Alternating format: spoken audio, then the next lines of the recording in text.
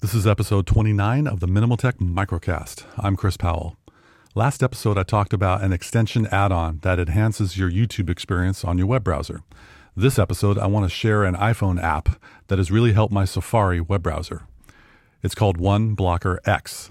Its logo looks like a cube with red, green, and blue sides and is $5 on the App Store on your iPhone.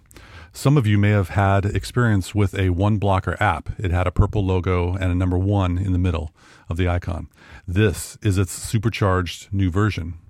The thing I like about OneBlocker X's technology is that it uses Safari's built-in content blocker technology API on your phone and tells the app in advance what elements of a page should be blocked. It saves you battery life by not even downloading graphics or ads or trackers or rheumatoid arthritis or bronchitis infections. Wait, I'm getting off track here. Blah, blah, blah, nerd, it works. Don't believe me? Try it for yourself. Go to a news site on your Safari app on your iPhone or iPad and launch an article page of your choice. Roll your eyes at the full-width ads that interrupt the text of your article. Now you go to the App Store, you throw down $5 on OneBlocker X, you open up the app after install, you give it permissions to work with Safari, you let its over 120,000 rules apply to Safari, you refresh your news article page, and then you ask yourself, wait, where did that full-width ad go?